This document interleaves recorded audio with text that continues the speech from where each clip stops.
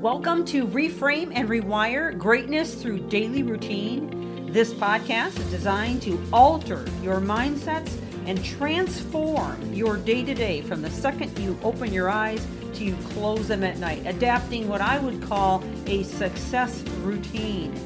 This series is liable to change your life, and it's never the big things that you do, but the littlest things you do every day that make the biggest difference. And now, on to the podcast. Thank you for joining.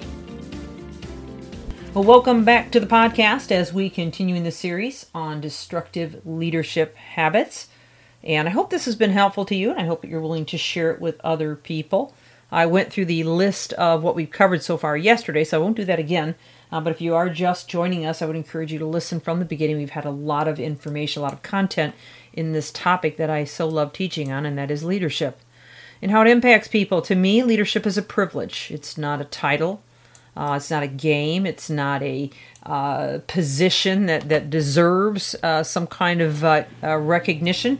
It is a position of privilege that we earn, but we should never take for granted, because the people that we're influencing are counting on us to treat them with the utmost respect, to encourage them, and to pull the best out of them. So this has been a valuable list of destructive habits that I've seen over the years, and I hope that you're benefiting from it as well. Well, before we signed off yesterday, I told you I had an announcement to make. I've got an interesting email sent to me from Whelp magazine in London, England.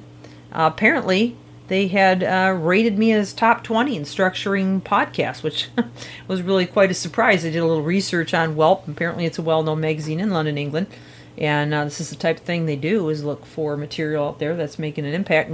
And interestingly, I don't mention this very often either, but according to the dashboard of my podcast, this reaches globally. So it's this podcast reaches, Europe, and so that would be England. We're found by the magazine here, Asia and South America and North America, and I think there's a couple other countries involved there too. But it's an honor. It's an absolute honor, and I'm so grateful and humbled by that. Additionally, Listen Notes has listed me as a top 10% in global podcasts, so that's also interesting. So I hope that you feel that way too, and that you will share this with others who may benefit from it as well. We are up to over 60,000 downloads, I believe.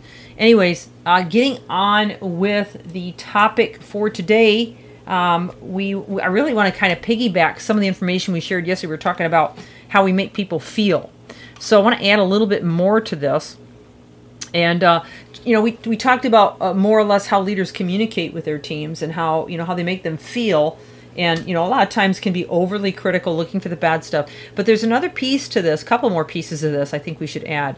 One is, we all have our moods, right? We all have our bad days. We all have things happen to us that, create some kind of trauma that we have to sort through, get through.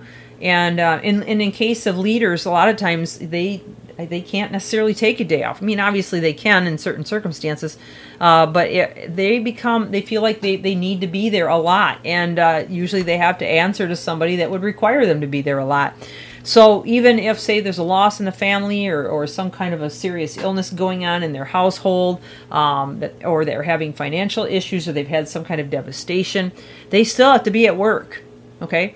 And as leaders, we're going to have those bad days as well as there's good days. But if we are really going to make an impact, that's an opportunity to set an example. And if we're really that bad off, then we need to take the day off, right? But a leader needs to keep their emotions in check and not let their bad day become everyone else's bad day. They can't go on a rampage, right?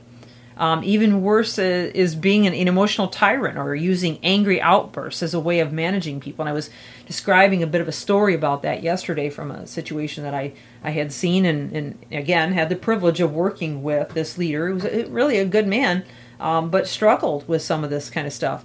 If those you're around are uncertain about what kind of emotional monster you're going to be, they're going to think twice about approaching on anything, whether it's a creative idea, a solution, or even an issue that really needs to be dealt with. And then guess what happens? You're not informed.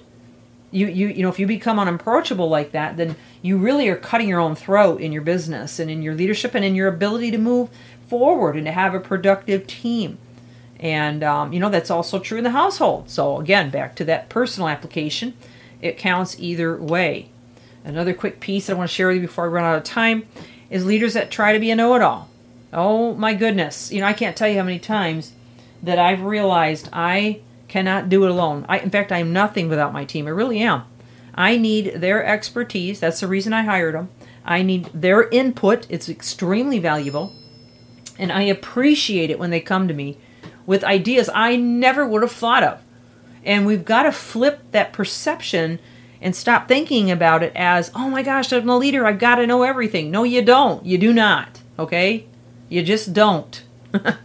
Have you ever worked for someone who's never wrong, the kind of person who sees himself as an expert in everything? And, chances are they're thinking they got to be because, after all, they're the leader, right? That's actually, I see that more in young, new leaders than I do in older, more experienced leaders, but it doesn't mean it doesn't happen in all framework. But this kind of situation often results in very disenchanted employees who are left to cope with the leader's arrogance and can do nothing about it because the leader won't listen or even hear any ideas.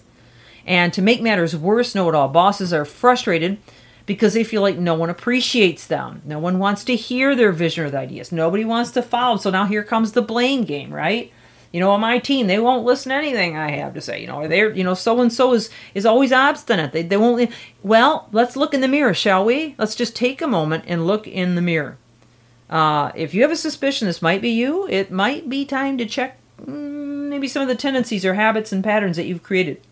The best leaders are confident enough to admit when they don't have all the answers and wise enough to get more information, no matter who they get it from, and hopefully from their team, but if not, fine, from peers or whatever, before they make decisions that hurt their people. All right, so I'm going to close out on that piece of it, but we'll come back tomorrow. I've got a little bit more for you. This is Michelle Steffes, Reframe and Rewire, challenging you to rise higher as a leader. Thank you for joining.